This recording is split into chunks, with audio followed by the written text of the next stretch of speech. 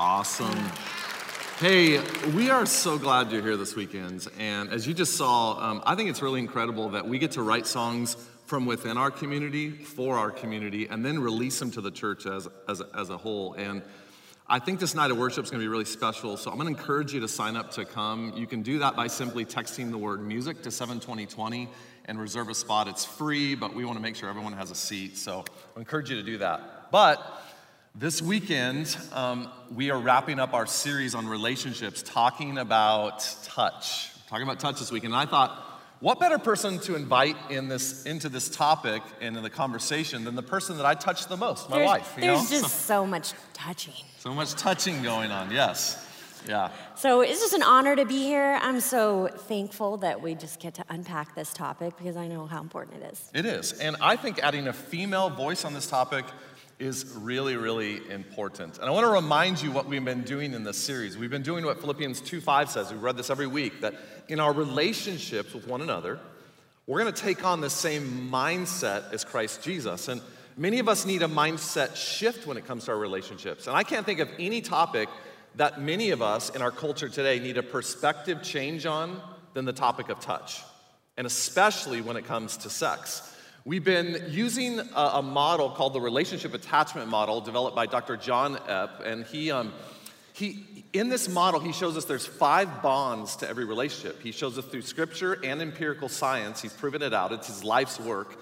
And it's these 5 bonds that we get to know someone and trust someone and rely on someone, and there's a commitment, and then there's touch. And the beauty of this is the progression every new relationship needs to take if you want it to be healthy, that you don't jump one of these before you've moved up in the other one. And it's also the balance we need in all of our relationships, especially marriages, that we balance these over time because they can easily get out of balance. And today, when we talk about this area of touch, I want you to know touch is not just sex. Now, we'll get to sex. We're going to get into sex in just a moment, but I want you to know this as we start off. In every close relationship, friendships, family, and especially obviously in marriage, if you're taking notes today, there is a life-giving power that happens with human touch, with touch. And every study shows this. It's actually amazing. One of my favorites is in the early 1900s, doctors could not understand why orphans that were born as infants, but they were orphaned and put in an orphanage alone or maybe a nursery alone, they couldn't understand why the mortality rate was so high. In some studies, the mortality rate with orphans that were left alone was pushing 90+%. I mean, with babies dying at such a high rate, doctors begin to dive in, like, what's going on? And what they found is that these babies lacked human touch, and it was deadly. And even the research they learned back then, we still carry over till today, because what's one of the first things when a newborn baby is born? What do we do with that newborn baby? We immediately put them on the chest of a mom because there's power in touch. Almost every study shows that a lack of human touch over time will lead to mood disorders, anxiety disorders, depression, and so much of the mental health challenges that we're dealing with. And when I hear that, I think to myself, isn't it interesting that the last few years we've removed so much physical touch, handshaking, hugs, for physical protection, and here we are as a society dealing with mental health issues like never before and spiritual emptiness. Is that not interesting? One of my favorite studies, though, went on, and it was University of Berkeley did a study where researchers watched every single NBA game during the 2008-2009 season, every game, and they tracked every single touch with every player on every team while they were on the court. So they tracked, high five, fist bumps, chest bumps. That a boy, way to go. They tracked, whoa. Okay, all right, I'm starting early. I like it. They tracked every touch, and here's what they found. The teams that had the most touches during the first half of the season always had better records in the second half of the season. Now, Jesus shows us this. When we dive into Scripture, he shows us the power of touch. Because Jesus, when he came upon someone that was hurting or he needed to be healed, he could have just said, well, you're healed, and they're all good. But Jesus would often touch them because he knew the power of touch. And actually 5 times in the New Testament, did you know we're told when we gather together as Christians, when we gather together in the church, we're told to do this? Greet each other with a holy kiss. And we've never done that at CCD. I thought, well, this would be a good weekend to start. Just turn to the person next to you. I'm kidding, don't. That'd be weird, you know? It'd be weird. Just understand that, hey, this was a different culture, but even back then, it was the power of touch. In some cultures, it wasn't a kiss like you're thinking. It was just like, a kiss on the cheek like some cultures practice today. And for us, that'd be more like a high five or a fist bump, right, for us. But all I want you to see up front is there is power in human touch. And when it comes to sex, as we know, there is no form of touch that has more power, both for good and unfortunately sometimes for bad. And I think teaching on this, we recognize some of the closest people to us have been abused. They have scars and wounds from their past that are real. And Ashley and I, we have just such a heart for this because we see the brokenness that it causes. And just what we wanted you to know today is that we have incredible pastors on all of our campuses, and they have resources for you, and they're ready to just make those available. So at any time, just feel free to just reach out and take advantage of those. We know the stats. 1 in 4 people today have been abused in their past. Yeah. And if that's you, we're just telling you, please get help because we want to help you. Yeah, but if you're married today, we know sex can be a battleground, and it's one of the top 2 things that couples fight about the most. And in fact, Ashley and I would openly say, and we've said this before, it is, other than finances, it is the number 1 thing that we fought about most early on in our marriage. I mean, it was a battleground, you guys. And really, to be honest, part of the issue was I felt like a piece of meat early on, okay? It was just like all the time. I wanted to tell Jamie, I'm a person too, I'm a person too, Yeah. No one believes that. They really don't. They really don't. don't. They Yeah, don't. They They really don't. So right up front, we just want you to know we do not claim to be sex therapists. We won't answer every question. We're going to make some pretty broad generalizations. Some of those might fully apply to you, and some of those may not. And so please just give us some grace as we talk about a really tricky subject, but we're just feel compelled that at the end of the day, what we want you to do is just open a conversation. Because our impression is this. Most couples think this is off limits, too personal, dirty, not allowed in church. But what we know is that's a huge mistake because the Bible talks so much about sex. We should be talking about it in church and especially at home in our marriages. That's right. And if you ever think to yourself, well, maybe the Bible doesn't really talk about sex, so why are we talking about it in church? I just want you to know the Bible talks about sex it really has a lot to say about it. In fact, I would just say this, in the opening pages of Scripture, Genesis, when God creates Adam and Eve, what's the first command he gives to Adam and Eve? To have sex, to be fruitful and multiply. Think about that. And I want to look at Jamie and go, that should be our first command too. The first command of our marriage. Kidding. But did you know in Scripture, I'm kidding. In Scripture, there's actually a whole book on sex. It's almost a sex manual. It's called Song of Solomon, and it was written to give us some wisdom on sex and to see what it looks like to have the beauty of this in a relationship. And it's so erotic, this book. In fact, Hebrew boys were not allowed to read Song of Solomon until they reached a certain age. And I laugh at that because I'm just picturing in my mind like these little Hebrew boys like sneaking into the room to pull the scroll out of Song of Solomon and be like, whoa, it's like this. You're thinking like, is it really like that erotic? Well, let me just read you a little bit so we can see this. Song of Solomon, chapter 7, verse 7 through 12 says, this is a husband talking to his wife. Your beauty within and without is absolute, dear lover, close companion. You're tall and supple like a palm tree. You're thinking like, that's sweet, but it's not sexual. Keep reading. And your full breasts are like sweet clusters of dates. And I say to myself, I will climb that palm tree. Yes, I will. And I'm going to climb the palm tree. I'm going to caress its fruit. Whoa. Oh, yes, your breasts will be like clusters of sweet fruit to me. I mean, there's more, and I promise you it will make you blush, right? Okay, realize this is a different culture, and I just feel like I need to say it. Men. Do not, are you listening? I'm listening. Okay. Do not compare your wife's breast to a cluster of dates. Yeah, it's good. And also this, Good pillow talk does not include saying, hey, baby, I want to climb your tree. Dang it. No, Okay. Don't do that. That may be worth you coming today, just for that advice, right? When we look biblically, the first thing we see, if you're taking notes today, is this. This is all over Scripture. Sex is good. And I think sometimes in church, there's an impression somehow that it's not. But we know this, but God created sex with boundaries. And we won't talk a ton to those of you who are dating or wanting to date. We did a whole Instagram Live. It was really fun on this a couple weeks ago, so that's still available, but we will say this. God created sex to be enjoyed within the boundary of marriage. This boundary is purely for your benefit. So many people today treat sex as just physical, and it's not. We know that science tells us that it physically bonds you, emotionally, spiritually, and what I'm so excited for you to unpack in just a couple minutes is really, it rewires your brain chemistry. I just think it's so powerful.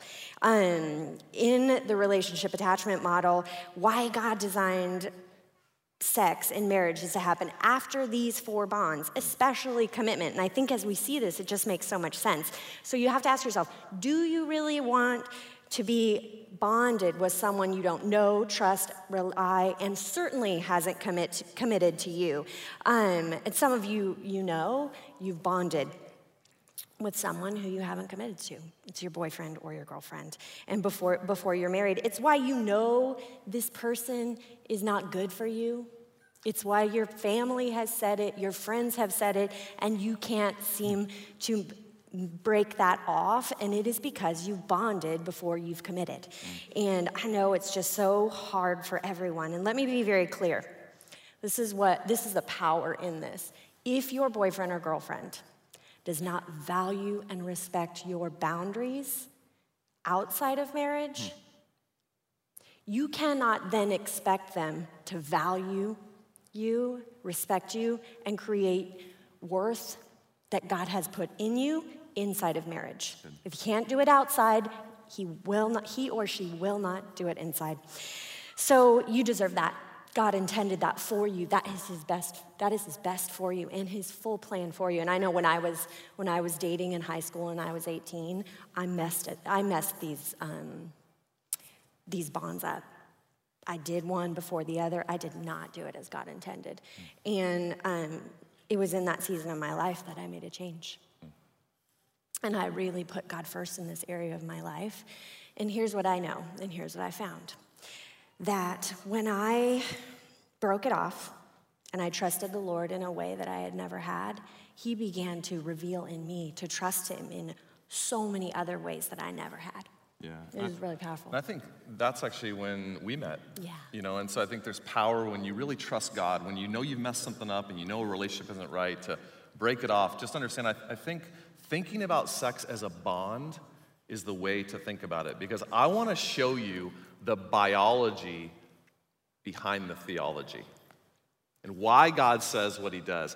Every time you have sex, there are 3 chemicals that flood your brain and mind and do things to you, okay? The first is dopamine. Dopamine is a neurotransmitter that is actually referred to as the pleasure molecule. It literally bonds you to someone with dopamine. Now, dopamine's the same drug that's actually released in your body if you took an illegal drug like ecstasy. But with ecstasy and illegal drugs, you get the letdown effect afterwards. With sex, when dopamine floods your mind, the dopamine stays there a little bit more consistently. You don't get the letdown effect, which means you're bonded, which means that's why you keep coming back to someone over and over again. You've literally bonded yourself. That's what dopamine does. Now, the second chemical that gets released in your brain during sex is something called vasopressin. Now, this is really interesting because vasopressin actually affects both male and female brains, but because vasopressin interacts with testosterone, what we know is it actually affects the male brain more than it does the female brain. And this has been called the monogamy molecule, because what vasopressin does to our bodies and our minds is it not only creates a bonding, it helps exclusivity. They've studied animals that actually have one mate for life, And they've actually had a drug that suppresses vasopressin in that animal's mind. And when they suppress vasopressin, an animal that mates with one other animal for life will leave his mate and go cheat with someone else. And when they take the vasopressin levels back up to normal levels, the animal will actually come back to his mate that he had for life. I mean, think about the power of this in sex. Think about that. Some of you know some men who could use a little shot of vasopressin, right? Yeah. Now, the other drug that happens in our brains is oxytocin. And what this does is this affects both male and females as well, but it affects the female brain more than males. This is the same drug that gets released, floods the brain when a woman has a baby. What it does is it creates a bonding and a caring and a closeness effect. And that's why for women, there's so much, they feel so close to someone. There's almost a desire to snuggle. You hear this after sex. It creates closeness. But when you look at these three drugs, isn't it interesting what's happening to our bodies? It's not just physical. There's something more going on that's bonds. And I think it's interesting that God created one of these chemicals that affects a man's brain more, that creates with bonding and monogamy, and he did one that affects a female brain more to create bonding and monogamy. And you might say, well, gosh, is that God or is that just biology? Let me put it this way. God created you and he created everything about you. So this is God's design of what's happening. And what happens is during a marriage, these things being released, it's beautiful. It bonds you together. Outside of marriage, it's so crazy dangerous. What we know from, forget the Bible for a second, because science backs up what the Bible says, that, hey, avoid having sex outside of marriage. What we know now from science is premarital sex does three things. Go look the research up for yourself. One is it increases your risk for divorce. You have premarital sex, you are 3 times more likely to have a divorce. Number 2, it increases your chances of infidelity in marriage.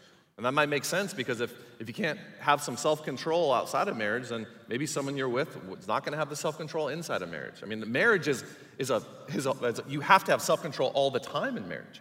And the third thing it does, and this one breaks my heart, people don't realize, is that when you have premarital sex, it decreases your odds of having a gratifying sexual life inside of marriage. Do you know today, statistically, who the least satisfied people are sexually having sex? It's those cohabitating with someone outside of marriage. They are the least satisfied sexually. Go look it up for yourself. You want to know who the most satisfied people are sexually? People in a monogamous marriage. And I think that's amazing because it backs up what God says. God's like, I want you to have great sex. So do it my way, and then you can have the greatest sex ever. And so many people push back on this, and the reason they push back is because they think, that just seems so old-fashioned. Just seems so old-fashioned, Ashley. And I want to say, if having an awesome marriage and amazing sex is old-fashioned, sign me up. I'll take that. And again, some of the pushback is something like this. Well, yeah, but shouldn't you test drive the car before you buy it? No. Do you think marriage is like buying a car? Do you understand when you buy a car, it's designed to be used and then you replace it? Is that what you want in your marriage? And test driving a car, do you understand you can test drive a car and give it back and never think about it again? We know from the biology, you don't get to do that with sex. The biggest lie our culture tells us is sex is just physical. And that is a lie from Satan himself. It bonds you to someone in the most powerful way. And that's why over 2,000 years ago, listen to Scripture.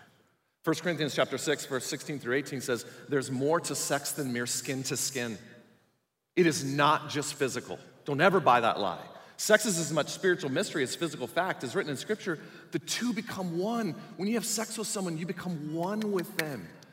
And if you leave someone in premarital sex, you give a piece of yourself to that person.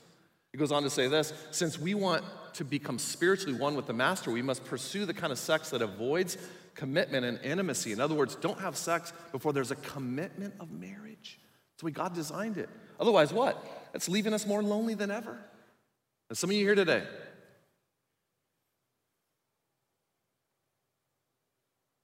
You are having sex outside of marriage, and you are so lonely and empty. And you know it. And it's because you're doing things outside of God's design. That kind of sex can never become one. It's what you want. Goes on to say, there in a sense, there's a sense in which sexual sins are different from all other sins, and that's what Scripture says. Other translations of this verse say all other sins are different than sexual sins. Because when you sin sexually, you sin against your own body, which is the temple of God, where you want Jesus to reside. So in sexual sin, we violate the sacredness of our own bodies, and that's why this idea of sexual sin, it's so powerful. It really is. So what we want to do for just a minute is, now that we've talked about the biology of sex, we want to talk about some really practical theology. Like, if that's what's happening to our bodies inside of marriage, how can we look at the practical theology of great sex in marriage? And we want to get super practical today. How do you turn in marriage what is oftentimes a battleground with so many couples, like they fight over this all the time? How can you turn it from a battleground to a playground? Because you can. And we're given a piece of advice right after that verses I read you in 1 Corinthians chapter 6. In 1 Corinthians chapter 7, Paul gives us a template on how to do this in our marriage. I hope you let these verses just sink into your heart today. Listen to what Paul says. This is God speaking to us.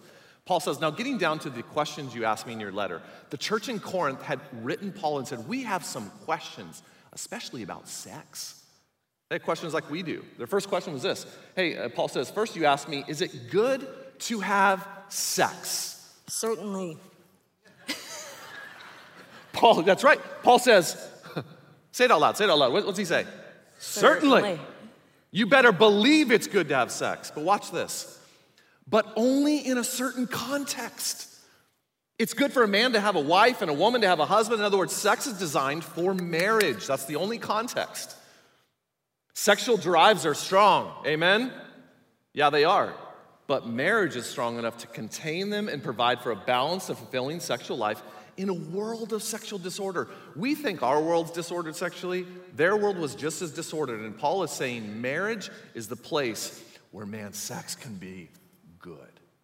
Then he goes on to say this. The marriage bed must be a place of mutuality. Remember that word. The husband seeking to satisfy his wife and the wife seeking to satisfy her husband. I love this. Marriage is not a place to stand up for your rights. Marriage is a decision to serve the other, whether in bed or out of it. Hey, Paul, should we ever not have sex?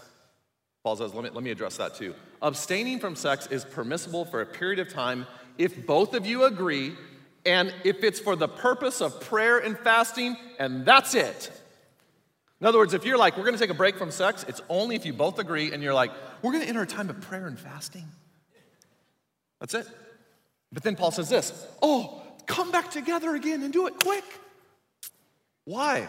Because if you're not having sex in your marriage, watch what he says. Satan has an ingenious way of tempting us when we least expect it. When you're not having sex, even think about the biology of your brain. You are tempting. There's temptation happening. So these verses provide us 4 things that are a template for going from a battleground to a playground. Okay? Here's number 1. It's so clear. Sex is only designed for the context of marriage. Scripture is clear. Number 2, abstaining from sex in marriage, no bueno.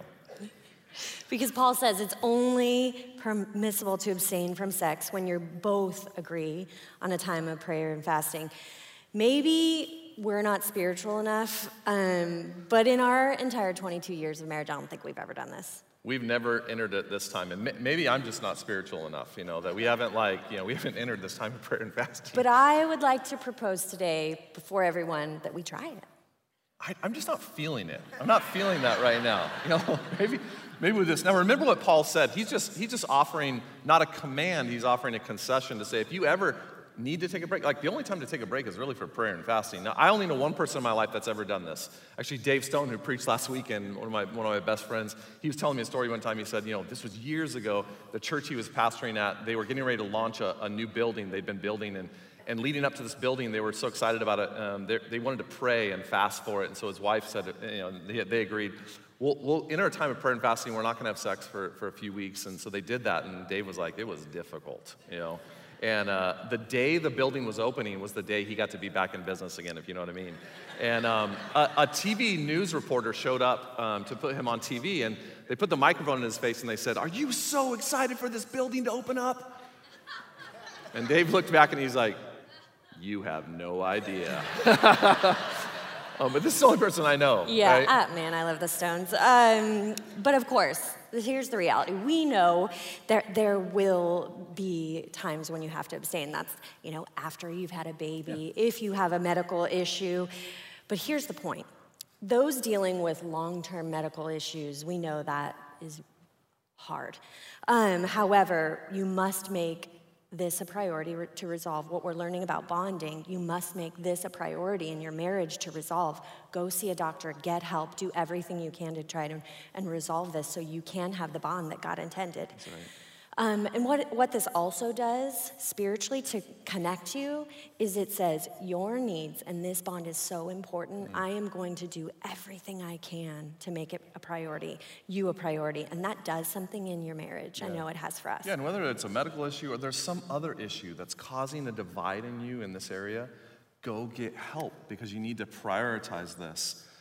What Paul says to us is he says, in the bedroom, you're there to serve each other. It's not a place to stand up for your rights and say, yeah. This is a place to serve each other. And many of us may need some work in serving each other because what we know from all the studies is that the number one conflict with sex in marriage is frequency. You know this, right? It's almost like quiet, like, oh, he knows. Yeah. What we know, let's just shoot straight, is that in a marriage, there's one of you that's going to have a higher frequency need than the other one. I'm almost never met a marriage that they're like right on the same page. And so, as I've already shared, you know, in our marriage, Jamie's the one that has a way higher frequency than I do. You know, no, you know that's not true. Okay, it's not true. I am the one that has a higher frequency need, and you know what we've just found is that this takes a lot of conversation then for you to figure this out. Like, hey, what should we do? And our advice when it comes to this idea of frequency, this is our advice to you, is that when it comes to frequency, agree on a weekly goal, strive to meet it, and don't be legalistic. Yeah, because you're not going to have the same frequency needs. I don't know anybody who just goes into marriage and agrees on the same exact frequency. But what we found, what just helps facilitate a conversation, is that you lean in the direction of the one who's higher. Now say that again real quick, because it's like, hey, you're gonna, no, I don't mean that. I'm just saying, you're gonna have this conversation, right, where like one of you is gonna be higher, and you're gonna say, well, how do we compromise? And we've just found, hey, compromise and lean in the direction. You don't have to lean fully, but just lean in the direction if you're compromising the person that's going to have a higher need. Because here's what I've found. You can't go wrong with having more sex than less sex, right? I don't know. I like when you preach. Yeah. I don't know of any of the super strong marriages that I know of. They're not like, you know what? After all these years, what we should have done, we should have had less sex. Yeah, nobody says that. It's just very practically, but almost everyone says, even us, like we should have made this more of a priority sooner than later. Yeah. So we've worked incredibly hard with conversation after conversation to really decide on a frequency that works for us. And that's everyone's question is like, what's the magic number to a great marriage? And there is no magic number. This is why God put you two together to become one, to work on a schedule that works for you. But everybody wants to know, like, where should I start? So we're just gonna share our number, and our number is 7. No, it's not 7. I heard you say it. I'm writing this down right now. I don't want to say never, but I feel like never. Yeah. No. Yeah. Really, ours is 2 to 3 times a week. And does it always happen 2 to 3 times a week? Life is crazy. No. Does it happen most weeks? Yes. And why do we think finding a frequency is so hard? It is because God made us so different. And we have to recognize and celebrate our differences. And the issue isn't always frequency. The issue is one person surrendering to the other person. And just don't dismiss each other. And I just want to say one thing on that. When we say that's our number, we are not saying that should be your number. Please hear that. You need to come up with your own. And some of you are like, it'll be a lot higher. God bless America to you, like, way to go, But some of you, it's going to be less. And listen, there's not a magic number. You just come together and say, what works for our marriage? Yeah, because here's why. Sex needs to be a place of mutuality. Both of you serving one another. Yes, because what we know is 75% of couples are not experiencing a mutually satisfying sex life. They're not appreciating each other's differences. And we've used this analogy before. You've heard it before, but it's just so good when it comes to sex. Men are like microwaves, man. And women can be like crockpots. What's that mean? Say that, because that's like, what does that even mean? Because you calling me a hot pocket? Like, what are you calling me? I don't understand what you mean, What I'm saying is you're a hot pocket. Oh, okay, I'll take that. Yeah, and listen, men get in general, men get warmed up quicker. And what you need to know is women need non-sexual affection to be turned on sexually. And I think when a lot of guys hear non-sexual affection, they're like, because we are so physically oriented as guys, like non-sexual affection, what does that even mean? It means exactly what it says. It's like that can be holding her hand, giving a hug, giving a kiss, snuggling, not expecting it to go anywhere. Ooh. Right? I mean, women need the non-sexual affection and emotional connection with you. That's what leads them to oftentimes be warmed up for sex. And again, they're more like crockpots. This is why, sex doesn't always start in the bedroom, guys. Sex can start in the kitchen in the morning with a kiss or a handhold. It can start, with something that you do for your wife. It just took me so long to learn this. I feel like I'm still learning because it's so unnatural for a lot of guys. I remember one time, I've told this story, but one time Jamie and I, things heated up in the bedroom pretty quick, and she was initiating, and I was like, whoa, like what happened? Like, where'd that come from? And she goes, well, you remember earlier tonight, you were cleaning out the dishwasher without me asking? I was like, that turns you on? Now I'm like, does the dishwasher need to be unloaded at any time? Like, I am ready and willing. It just took me so long to learn this, and I clean out the dishwasher all the time now. Yeah, I wish that was true. Women, while that's true, here's what we know about our men. They need to be wanted and pursued to be emotionally and sexually fulfilled. It's just true. And as much as we want to be pursued romantically, he wants to be pursued sexually. And we have to embrace his visual nature. We know God created him in a specific way with a specific purpose, and that is visual. He wants to see you naked. It's just the facts.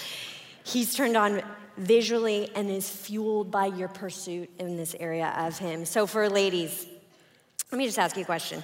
Has your husband ever gotten out of the shower, stood proudly, and you say, wow, so glad I got to see all that?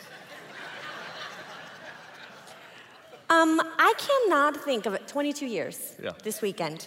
I cannot think of a time in those 22 years where I wanted to look at his body the way he wanted to look at mine. Men, true.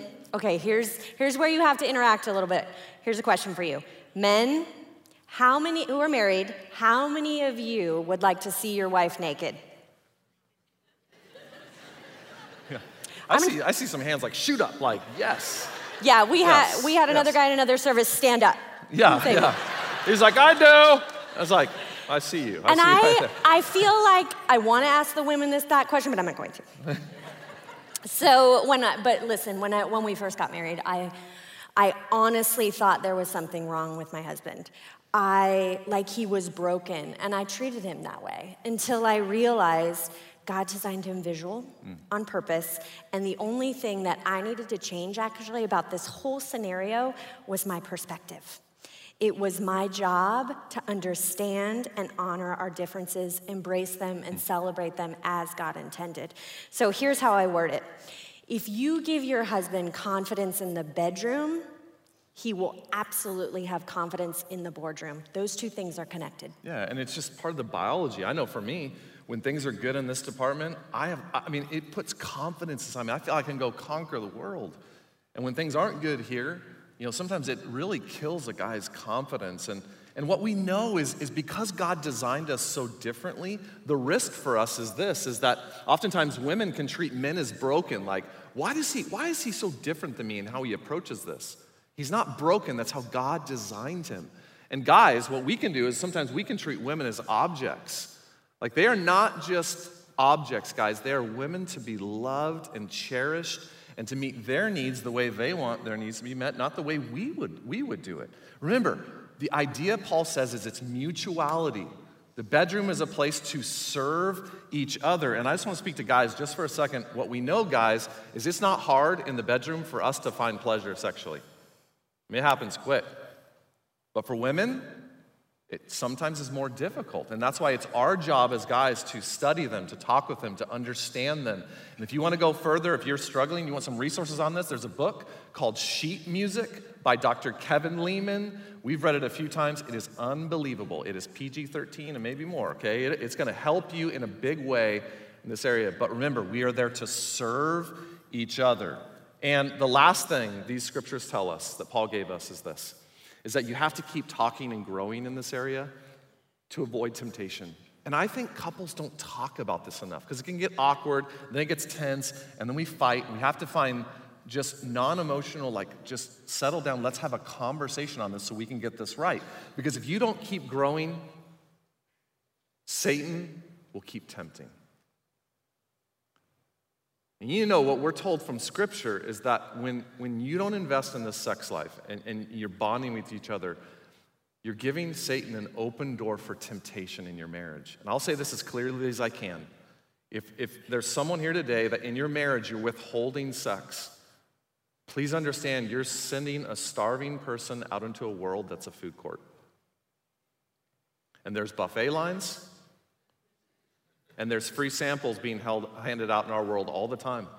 You look at like what's happening with pornography and other issues, and please hear me, if there's some issue keeping you back, and maybe the issue is pornography that you found, maybe the issue is infidelity, maybe the issue is a medical issue, get help working on those so you can come back together and be bonded in marriage, because this is something that matters. And what we like to say is this, it takes a lot more than sex to have a strong marriage.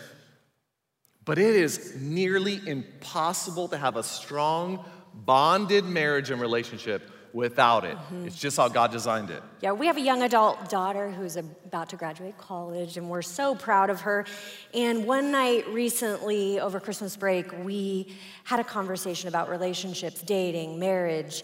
And it's so cool when you get to this life stage with your kids because you get to really see what you have given to them that mattered, what you taught, what you role modeled. And it's just kind of fun to unpack what actually mattered.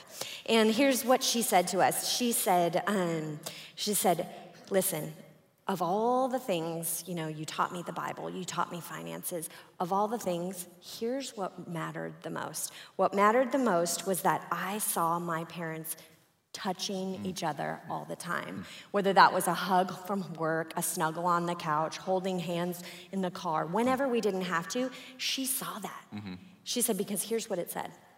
It said, my parents love each other. Even when her life was falling apart and crumbling, she knew she could come home and see my parents love each other and they will be waiting for me together. And that was so powerful to her, and I had no idea. Yeah. And I think what we've realized after talking through that conversation, we think that was, I don't know what was first, the non-sexual or the sexual, but I know they are for sure connected. Yeah. We think that a lot of our touching and snuggling it's just an overflow from having a good sex life that overflows into other areas. But then also all that snuggling and touching, non-sexual affection trying to play into having a great sex life. Here's why that's so interesting is I did not grow up in a family where we had much physical touch. It was an awesome family, but it wasn't, we had like a daily hug or a kiss. Like I knew I was loved, but it just wasn't part of our family culture. Ashley, on the other hand, he grew up in a family that hugged and they just did this kind of stuff all the time. They yeah. just, rubbed each other's arms and back. That's what they did. It was in their family culture. And so early on in our marriage, he was asking me to like rub his back every day. And I was like, what is happening? And then I realized, this is all his mom's fault. And it was really so bad that I swear to you, I did not sleep for this 6 months of our marriage because he would sleep like this next to me. Right next to and you. I couldn't sleep like that. So you know what I did? I just bought a bigger mattress. We did. Yeah. And then I started Didn't stop me. I don't know. But it helped me. I could get a little space. But slowly, here's what I realized. He needs touch, and I need touch. And even if our world is fully crumbling around us, which it does, here's what I know. It affirms what our daughter has observed for all of these years, that I'm here, I'm not going anywhere, and I love you. Love you too, yeah. And we just know that this has become something in our relationship we have to keep working on. Yeah. We have to keep working on it. And, we just want this for you so much. We want this bonding to happen the way God designed. And so we're gonna give you a little homework today. If you're single here today, I wanna challenge you to, if you haven't picked up the book we've been recommending, How to Avoid Falling in Love with a Jerk, it's really good. It goes deeper on this topic, even for how to really handle yourself in a dating relationship.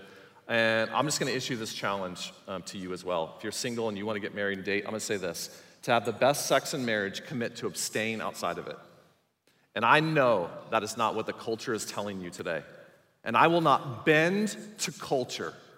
I will bend to God's word to teach you God's best.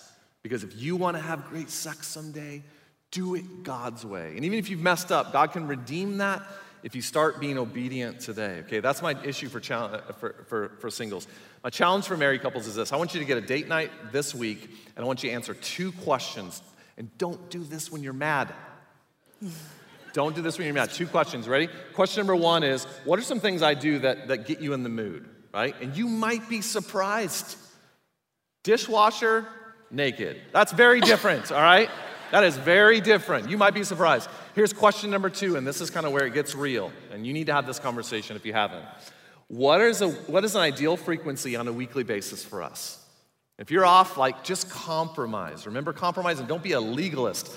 And what you're going to do is you're going to agree on a range, remember, and you're going to strive to meet it. Now, if it doesn't happen one week, you don't go to someone and go, it didn't happen. You said we were going to do it. Listen, just don't be a legalist. You're striving, right? You're striving to do this. And the way we're going to end today is we're going to say the last thing we want you to do, if you're married, is get started tonight, okay? Get started tonight.